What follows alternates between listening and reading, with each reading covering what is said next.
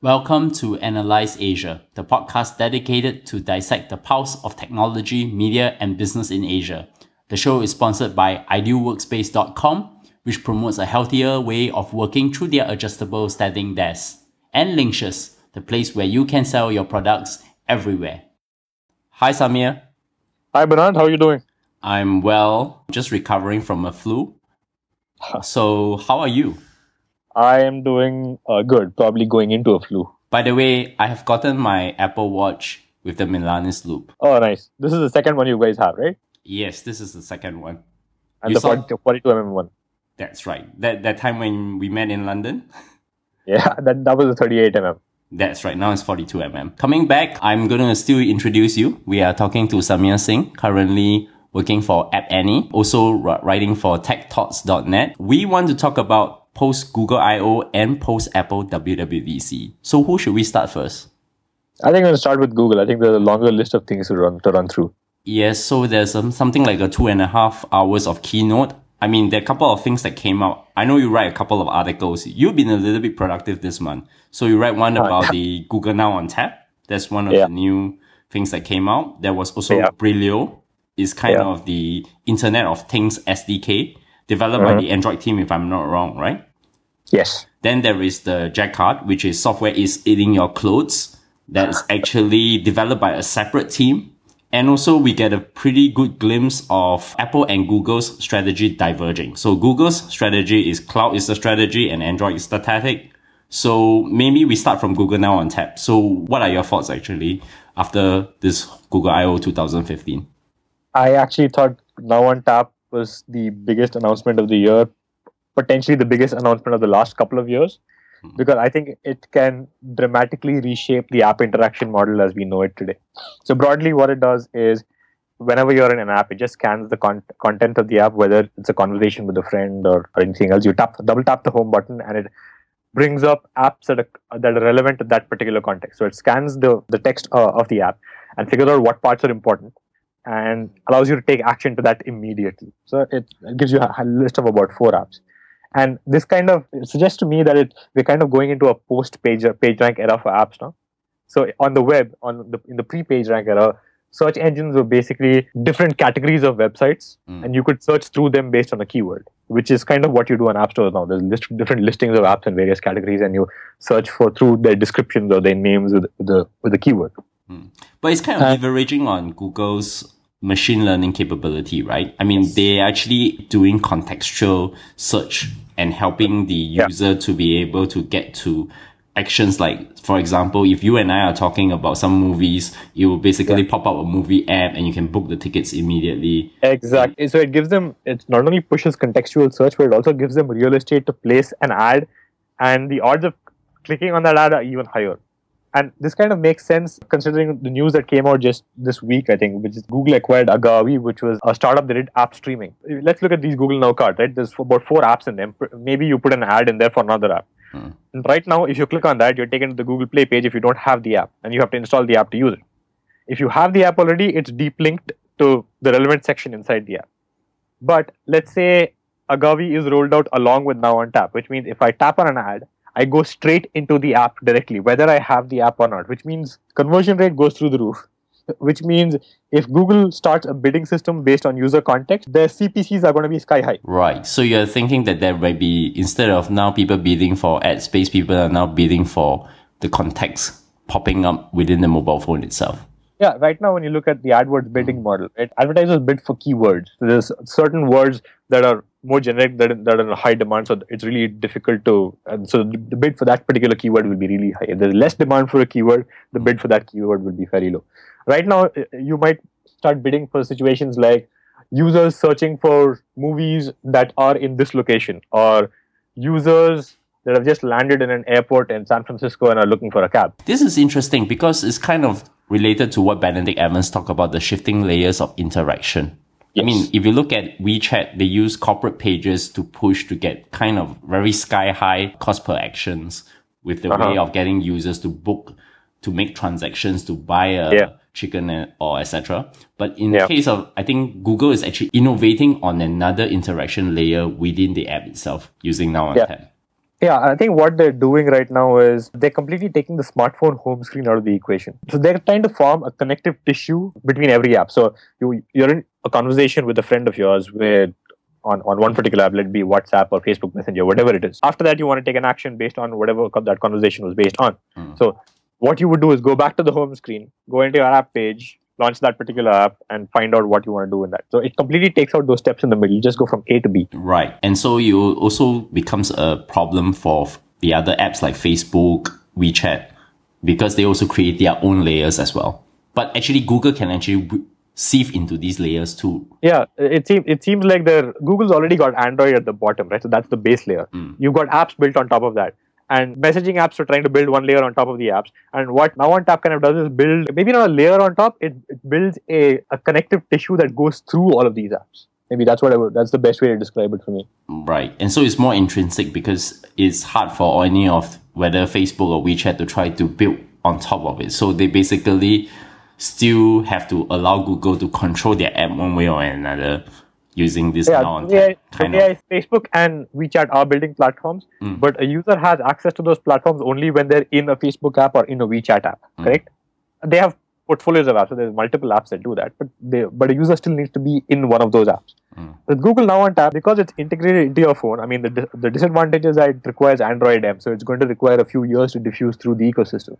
But it has access to pretty much any app out there. So does it make sense to merge Android and Chrome then? I mean, this also can be gone into the web-based mode too, right? At this point, I don't think it makes sense anymore, because when you see what Now on Tap does, right now it houses only apps, and in a few years later, potentially apps that will be streamed to the device. But there's nothing stopping Google from putting an icon for a web page as long as it's relevant to the context within the Now on Tap card, right? So at the end of the day, Now on Tap actually does accomplish merging the app and web-based interaction models anyway. No one seems to get a sense of why Google is still keeping Android and Chrome together separately for mobile and desktops. Is it more just because there's a single product manager and they think that, it's better to keep each one for each screen, or is it just because they are just two different philosophies that at some point they may actually reconcile it together? I think it's a bit of, I don't know about the product manager angle. That could obviously be the case, but I think it's a problem with input paradigms. I don't think Google has figured out how input would work in a more productivity oriented environment, and I think that's why Chrome's been pushed to the education sector, because it's not functional enough right now to attack the enterprise really. So education is pretty much the lower rung of productivity. Okay, so I'm of the camp that Google's been getting a bit lackluster in the last half a year, but I think from Google Now on Tap, you seem to think the contrary. We've seen this in the media a little bit as well. A couple of people that were pushing the peak Google narrative kind of cooled their heels a little bit when they saw this. I think that cycle is natural. I mean, this is what happens. This is what happened with Facebook when they went for an IPO, right? And I think when you don't understand the business model behind it, you kind of fall into these traps, because when a company is working on a product that doesn't generate revenue, it's only natural to think that that they're kind of losing focus, and that this product is not going to help them generate revenue on the new platform. So when you look at Facebook, what happened was Facebook launched their app on mobile, but they didn't really find a way to generate revenue from it. And this was around the time that they IPO'd. And pretty much all the pundits and analysts basically said, Facebook has peaked. They haven't figured out mobile, so we're negative on Facebook. So the peak Facebook, if you will. Then what happened? Facebook started investing in building a platform, so to speak. They invested in Facebook Login, and everyone just ignored that. And what happened was, because of the investments in Facebook Login, because app developers started using that, they started collecting app usage data, which helped them target the app install ads that were in development. But it would have been impossible to make app install ads an effective ad unit had they not had app usage data. Which means had they not had Facebook Login, there would be no app install ad. Nobody really thinks through that. So right now, when you look at Google, they need a new advertising model, so to speak, not just AdWords, correct? Correct. And because of that, they need a new real estate. They need a new bidding model. They need new kinds of data to use to feed their targeting model. Now, they've already been collecting data through Android. If they had no Android, they would have no mobile data to speak of. Because they have access to the operating system, they have options to build quote-unquote ad real estate, which is what happened with Now on Tap. And an advertising bidding model is honestly not that difficult to implement as long as you have all the other assets into place. That's the only missing asset right now. But if you hadn't thought through these assets and how they link to Google's monetization model, you would obviously fall into the trap of thinking that Google has peaked. And that's what happened. And so also that will also reduce their dependency on Android as well. So it really doesn't matter whether you have Cyanogen or another operating system that, they can basically just let the OEMs do what they want with Android because they already have that middle layer on that. Well, not necessarily. So this is Google Now on Tap is basically part of core Google services, but it's integrated into Android M. Once you get into open source Android, my guess is that OEMs will be able to tinker with it and remove the Google focused elements. So in fact, Android becomes more important in my mind. Oh, so it becomes, because it's now integrated deeper, so Android becomes much more important. But then they also this is Google's variant of Android. But then they are still going to have the same issues with the OEMs not being loyal to them and also having Cyanogen waiting on the side, or maybe even a MIUI or a Micromax. When you look at the market share of the non-Google flavor of Android, it's basically localized to China. That doesn't exist outside China. So I'm not sure that's a problem anyone's worried about. Cyanogen is interesting, but I'm not sure that's going to go that well. The last phone that was launched last Android phone that was launched without Google services in an emerging market was the Nokia X. What I've heard and what I've read from IDC as well is that phone did not sell well. So then what about Android One? I mean, there was no mention of it in this Google I/O. Yep. I think as of now, Android One is a failure. And I think the reasons to me are pretty clear-cut. Is that Google's vision was that they would empower quote-unquote challenger OEMs with Android One so that they can fight with market leaders, right? So unfortunately, what they did is they did go after local OEMs, but they went after local OEMs that were already dominant in their home markets. And so that's Micromax in India. Now, Micromax has already achieved a level of success vis-a-vis Samsung, where they don't need an Android One to really push their brand forward. What they should have done is maybe go after the tier 2 OEMs in regional markets, guys like Intex and Cellcon in India, maybe others in Southeast Asia, and help those OEMs challenge Micromax. Because those OEMs have very weak brands right now, and Android One itself would become their brand. And that's why, because those guys need a hero device to drive sales, that's where Android One could have worked.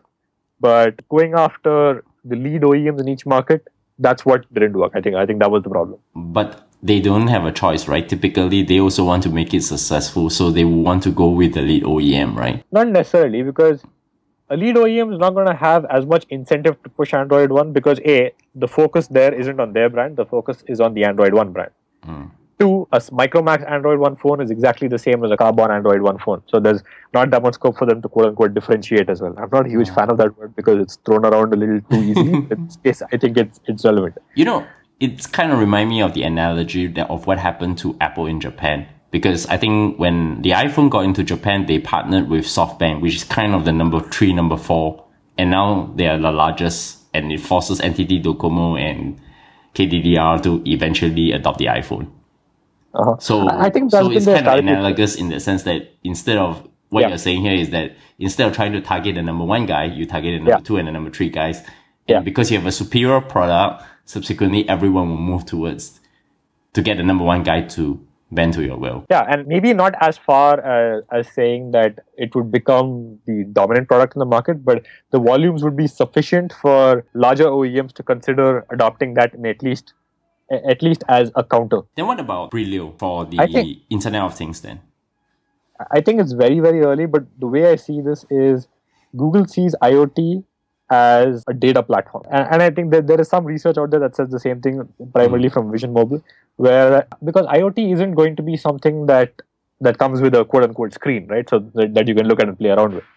So broadly what it's doing is it's making your life more convenient by building database services to make it more predictive, prescriptive, etc., etc. So what Google sees is that if there is a database platform, they need to have an operating system there, much like what Android did for them on mobile.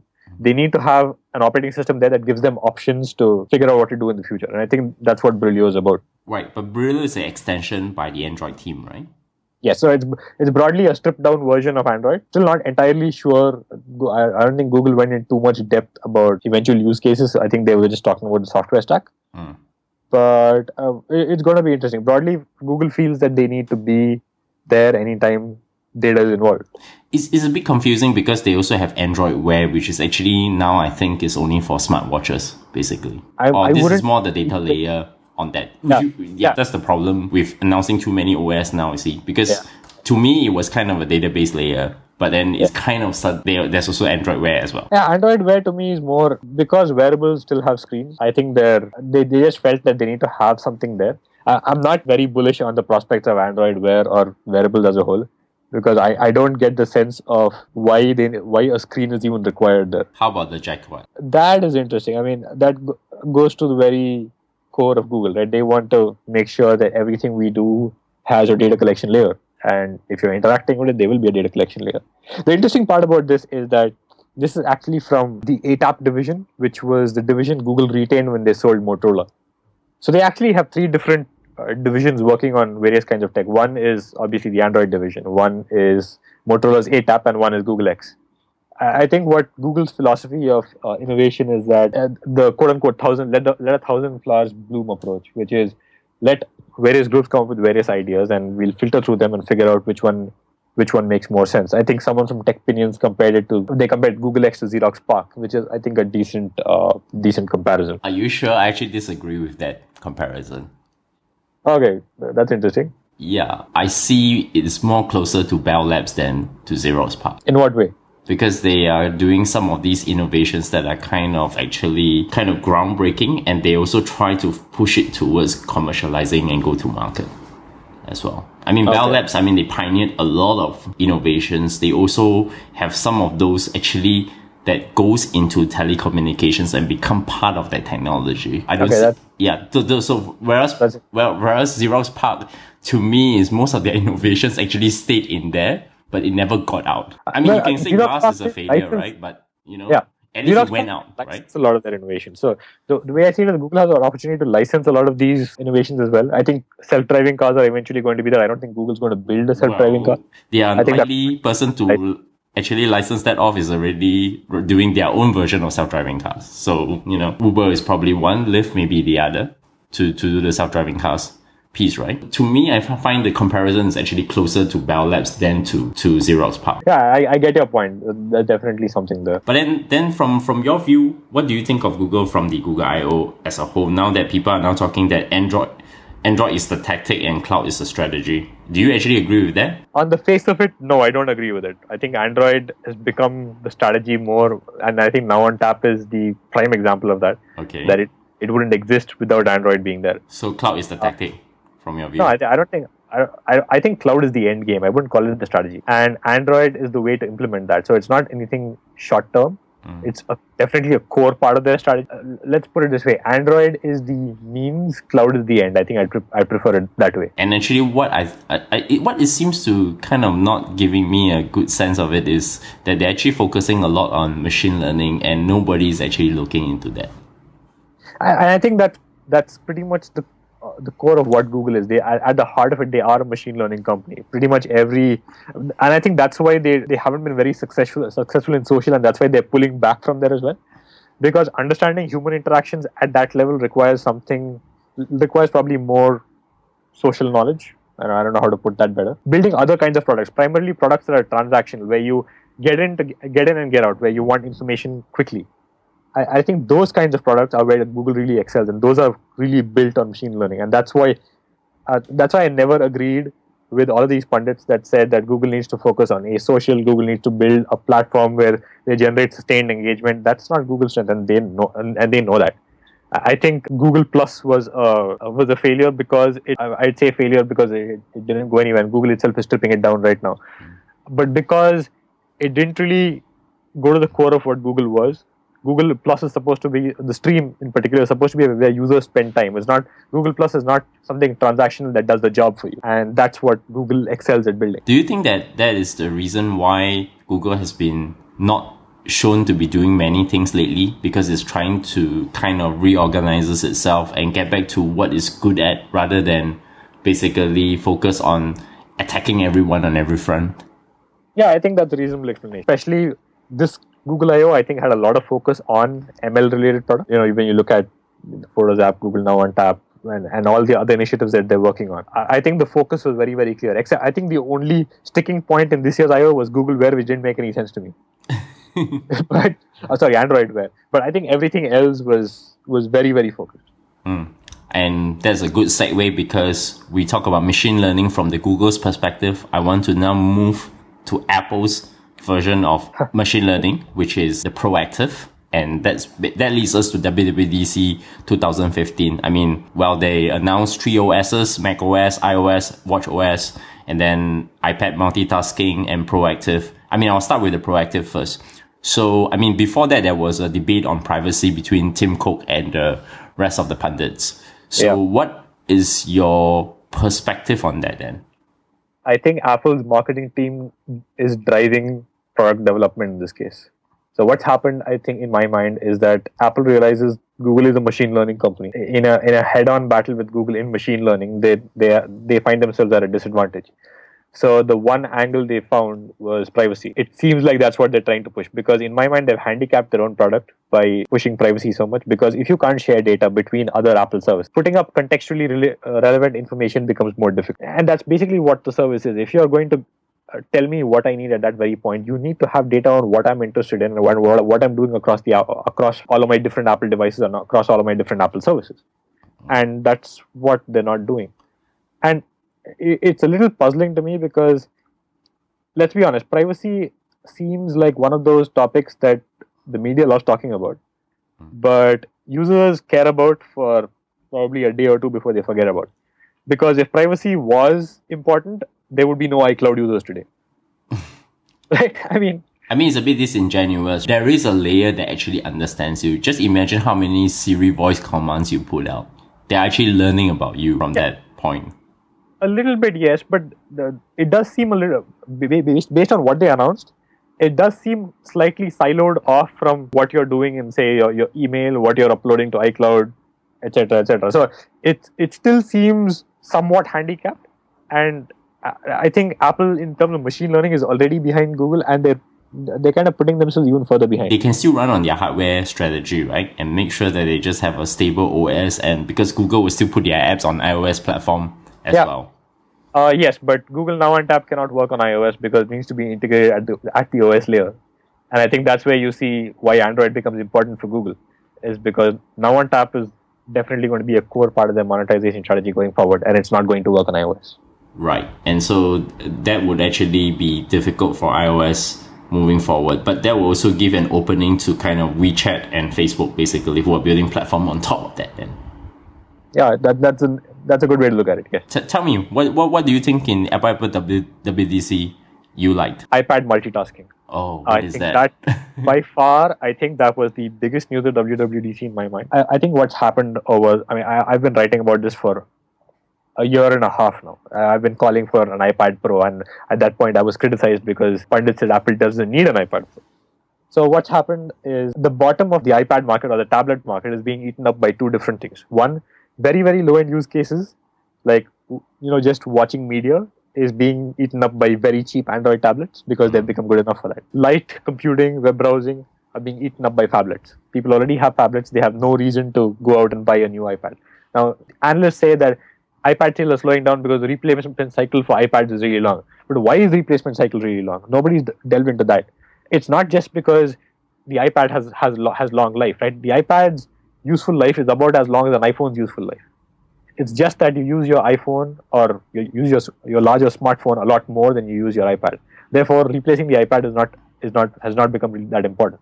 Therefore, what the iPad needs to do is move up market to higher end use cases. And the only thing that's left is enterprise use cases. So you need to be more geared towards productivity. And that's something that Apple has ignored up until now. I mean, they've partnered with IBM to build enterprise apps, but there's been nothing at the operating system layer. There's been nothing at the hardware layer that could really push that.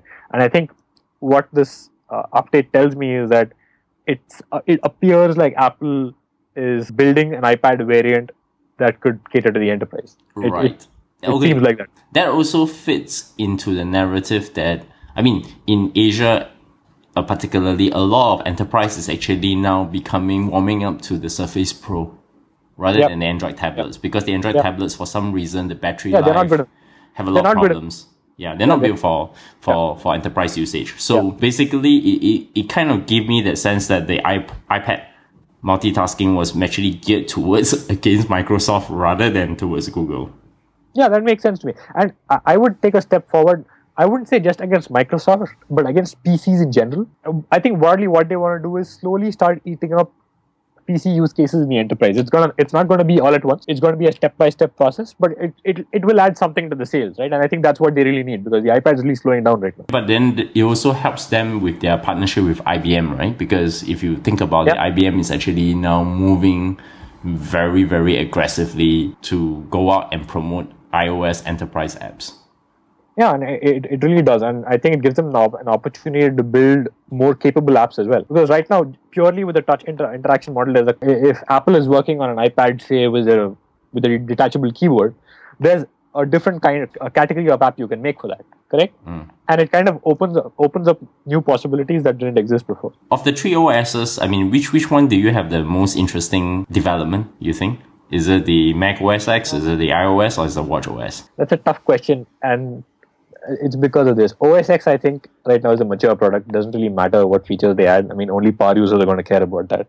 People are using who are using a Mac OS are going to be using it irrespective of those features. iOS is getting into a kind of steady state. If we take iPad multitasking out of the equation and proactive out of the equation, those two things we already discussed about. Beyond that, iOS is still a fairly steady product right now. WatchOS is interesting because it's a new product. And the most interesting part to me was the watch was launched 2 months ago. You have an SDK coming out right now. Why couldn't they just hold off the launch until the SDK was out? Why was WatchKit really necessary? I mean, it's a temporary scenario, but it's a little puzzling. Do you think that they wanted to rush out the watch first and then put the OS in? I'm thinking of various options, and that seems like one potential option. I'm not sure why they wanted to rush to watch out. If they wanted to rush to watch out, there's something they were concerned about. I'm not sure what that something was. I wanted to now ask you the question because I know you already have the numbers for this. So what happens to Apple Watch in terms of the sales? I think it's much more than, 2 times more than what the overall including wearables from Pebble and Android combined, right? Yes, and I remember in our last discussion, this is what I said. I was questioning whether there was a smartwatch market, but it appeared as though it definitely is a market for a new Apple product. What I wanted to know is there a long-term market for an Apple Watch? And right now, we don't have any sales figures, but there are some third-party estimates. There's one company called Slice Intelligence that reads email receipts to estimate Apple Watch orders. That's the only and that's only for the US. That's the only number we have right now. But the numbers are somewhat interesting. So what the numbers say is 1.5 million watches were ordered the week pre-order started, which was sometime in April, let's say mid-April. From then to mid-May, an additional 1 million watches were ordered. From mid-May to mid-June, an additional 290K watches were ordered. It clearly seems like a lot of early adopters and Apple loyalists were waiting until the watch was announced. They bought their watch, and then since then sales have slowed down. Of course, this is assuming this data is accurate, which we definitely don't know about. But it somewhat jives with Google Trends data as well. So search queries for the Apple Watch have been trending down steadily. And right now, there was an analyst, I think from Pacific Crest, who actually noted that search queries for the iPod are right now higher than the Apple Watch. Wow. That's a very indirect way of trying to figure out how many watches are sold, actually. Not necessarily, because the iPod is still from Q4, iPod sales volumes are not going to be announced as well. Okay. So do you think that there's still a market for watches now? I still don't know. I definitely agree that there is a market for a new Apple product. Whether there is a sustained market for smartwatches, I still don't know. And maybe we'll know a little bit more when the watch is launched in retail stores, because as of now it's still been mostly online orders. You can go try on the watch, but you can't buy it in the store. So I think this month is when retail sales actually start. Maybe that will have... I think that has changed actually. So I was actually given some hints that actually the Apple is fulfilling their orders faster. So actually when I ordered from the US, within 9 days I got my watch. No, I mean, but you can't walk into a retail store and buy it right there, right? At the price. That's right. But if you were to buy online, you actually can get it pretty fast. It's even faster than what it was originally estimated. In fact, originally it was estimated for almost a month or a month and a half. When you look at consumer mindset, right? Sometimes consumers are more likely to buy when they see a product and they can buy it right there. They get a bit of instant gratification. So I'm thinking maybe that could have a little bit of an impact. So I'm looking forward to the data for next month to see if there's been a meaningful improvement. Because I think that's going to be a pretty big indicator for us, right? Yep. No. I think it's the jury is still open. I'm still also not sure when can we say that there is a smartwatch market by then. But I kind of think that, so overall, what are your thoughts on WWDC then? I mean, is it positive, or do you think that is foreshadow some new products? I know they didn't announce the TV SDK. It's really hard to read in the TV SDK, and that's one thing I'm actually looking forward to. I think that could be very interesting. This particular WWDC, I think, was more about iteration, except for iPad multitasking was technically iteration, but I guess it's a larger iteration than the other products. But I think broadly, Apple's at steady state right now. The one thing we need to look forward to is what watch sales are going to look like, and that's where nobody has an answer right now. Yes, and I think the next generation of iPhone is going to come in the fall, right? Yeah, September as usual. So we will look forward to that. So just before I close this conversation, I wanted to sort of talk to you a little bit about technology. I mean, while, it's great to talk about Google I/O and Apple WWDC, we have recently SoftBank finally launches their robot. I think it's about $1,699 called Pepper. It actually runs on a tablet actually. And this time is a little bit interesting because, I mean, remember we had this conversation about Japanese companies unable to, take their products out of the market. This time they partnered with Foxconn and Alibaba. So they got both the Foxconn CEO and also Alibaba's current chairman, not CEO, to actually came to have investment into this SoftBank robot called Pepper. So do you think that will change? I think it's astounding that you can buy a robot for the same price that you can get a smartphone for. I mean, it really shows what era of tech we're entering into. Very, very exciting. But do you think that there is a chance for Asia to leapfrog in this kind of tech? Definitely is. I mean, in smartphones, we saw Japan initially take a lead. But right now, if you have the kind of backing that you do from Foxconn and Alibaba, and SoftBank already appears to have a head start. And once this product hits the market, you're also going to get an understanding of how consumers use the product. And I think Asia is going to have a massive head start here. I think Asia has a shot to really own this market. There is actually another market that's quite similar. I forgot to kind of point it out. It's the drones market. You heard of DJI, which is now based in Shenzhen? They are the $1 billion company. It's actually a Hong Kong company. And they're leading in the drones development. And I actually didn't appreciate this, but a lot of consumer drone development, DJI is actually producing the kind of the processor within the drone itself. And the processing speed is actually moving much faster than what I've seen in the US markets. This is really, really interesting to me because I think that kind of mechanization is still not really, I'm not sure if American companies, American startups at least, have those kinds of investments to leverage that, because for something like Pepper and for consumer drones, at least for Pepper, you're going to need miniaturized hydraulics and other kind of tech to use. I mean, a US startup would have to buy into that, whereas Asian startups already own that tech. Correct. To be fair, because I think SoftBank have a leap start, because Japanese robotics have been around for the longest time. I mean, Google did go to Japan and buy some robotics company. I don't know whether they bought the better ones or they just bought it for the sake of buying it, basically. Well, Google's also been, they bought Boston Dynamics, which was also interesting. But I'm not sure if those robots are ready to hit consumers yet. And I can't say this enough. Getting a product out into consumer hands and the kind of information you collect there is, you can't buy that. Someone would have to buy SoftBank to really gain access to that, right? And not to mention that SoftBank also own, I think, 3/4 of the taxi apps and e-commerce companies that look like Alibaba in the emerging markets. Well, then distribution's not a problem. Oh, okay. So we don't have a distribution problem. But that is a very good segue to the last part I actually want to talk to you about, the bubble question. The question on everyone's mind right now. It seems to be on everyone's mind. Actually, let's start off by talking a little bit in terms of numbers. We will, I think Benedict Evans recently released this really interesting report about US tech funding from the 1980s to now. And he basically did, I think the most convincing data point to me was the one that the funding in each stage as compared to 1999 and 2000 is actually on average distributed. Whereas in the 1999-2000, there was a very skewed, I think 30 to 50% were all in Series A before the whole bubble collapsed. I mean, that was probably the one that convinces me that there was not a bubble. And of course, in the late stage is the issue about whether that, most of these companies that are funding the unicorns are actually building their own portfolios. It's kind of like confirmation bias kind of thing. Yeah. So what are your thoughts on the bubble then? So to me, I think that's the pro, right? I think the con is that companies are holding out to go public, right? And what's happening is because of that, you need to have larger and larger late stage rounds.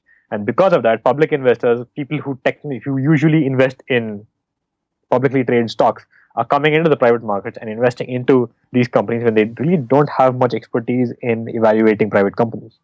And I think that's a concern to me. And I think that's part of the reason why valuations for late stage companies are spiking up so much, why there are so many unicorns. It's because public investors are basically chasing returns, and that's driving up valuation. So here lies the problem. So, I mean, in some early 1990s to 2000s, we have what is called the Asian Tigers situation, where it's basically an investment into emerging markets. So a lot of people put money into building up infrastructure in all these markets.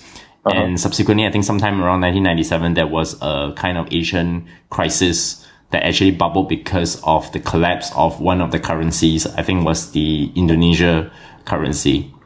And then it trickled down to all the Asian economies. And I mean, investing in a lot of these tech companies can also do the same, right? I mean, your home country, India, you have things like Flipkart, you have housing, you have Snapdeal.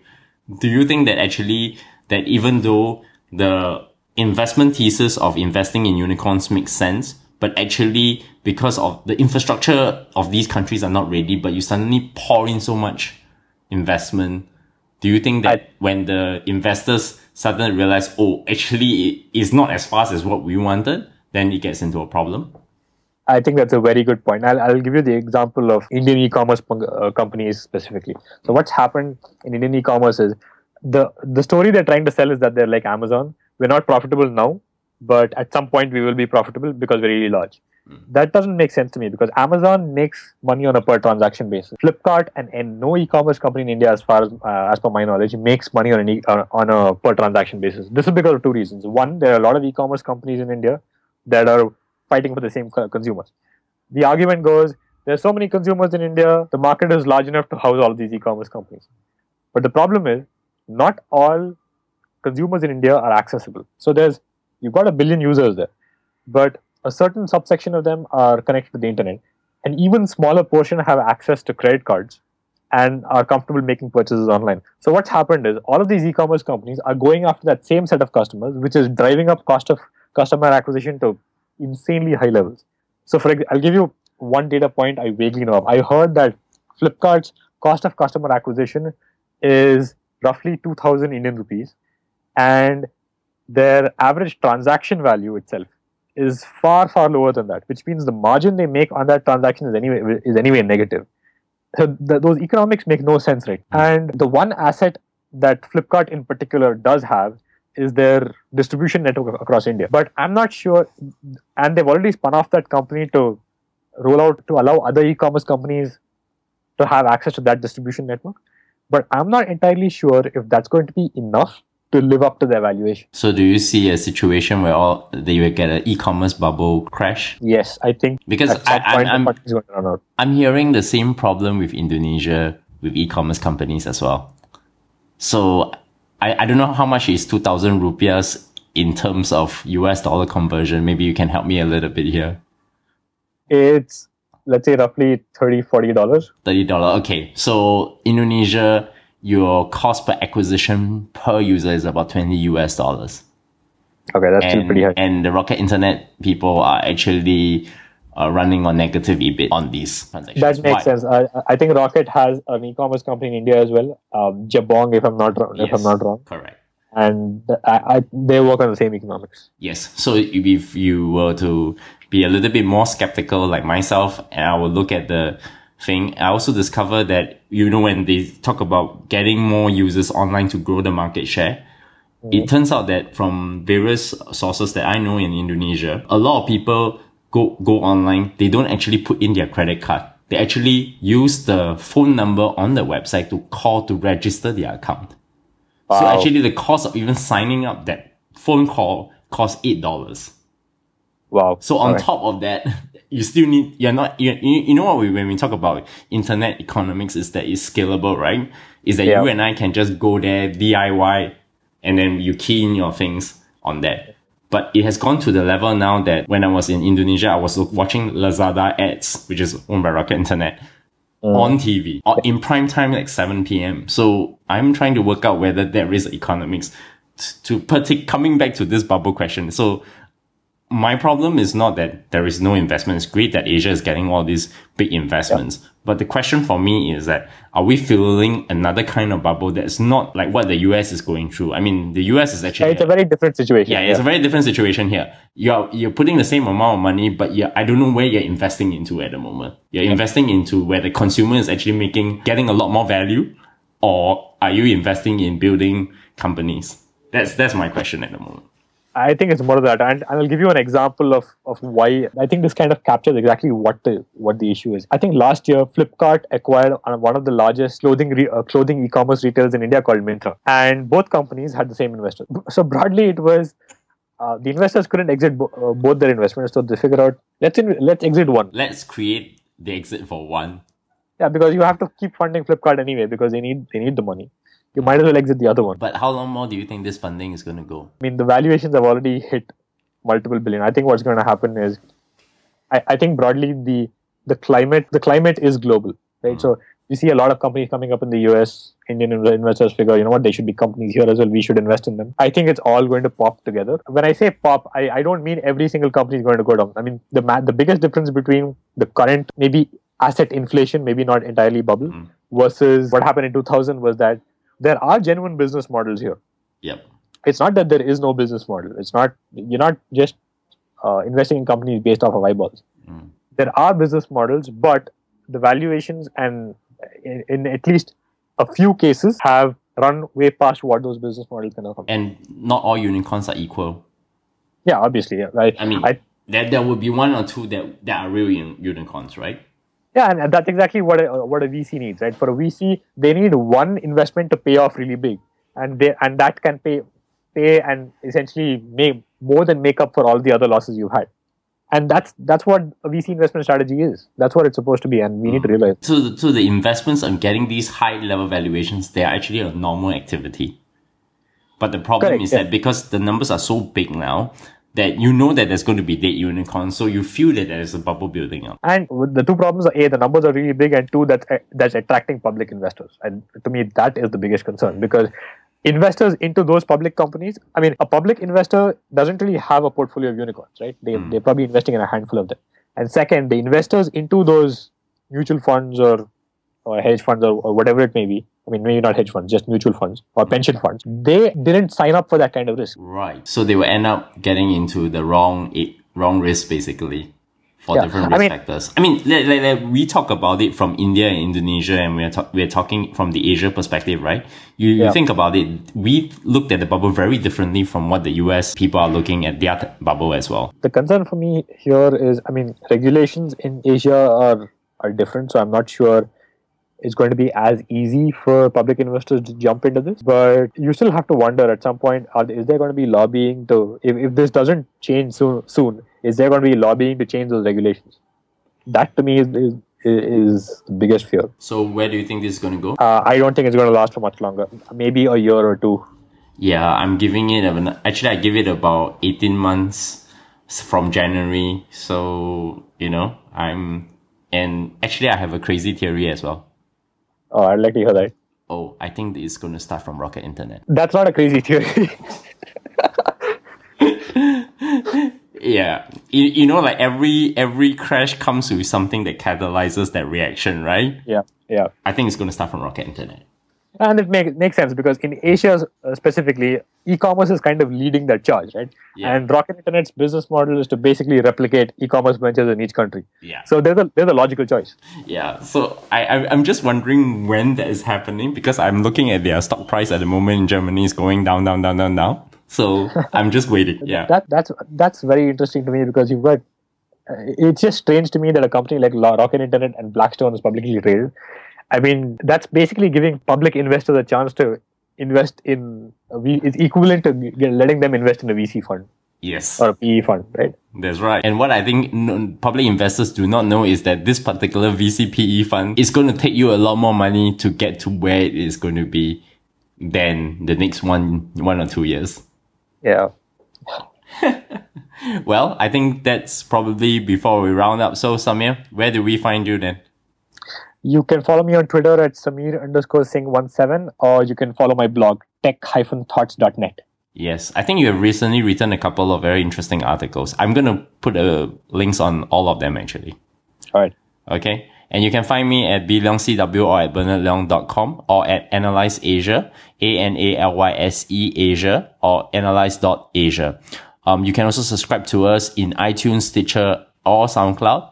And of course, leave us a rating, 1 star to 5 star. And it would probably be great to also send us questions and tell us who you want to talk to in Asia. So Samir, once again, thanks. Thanks, Bernard.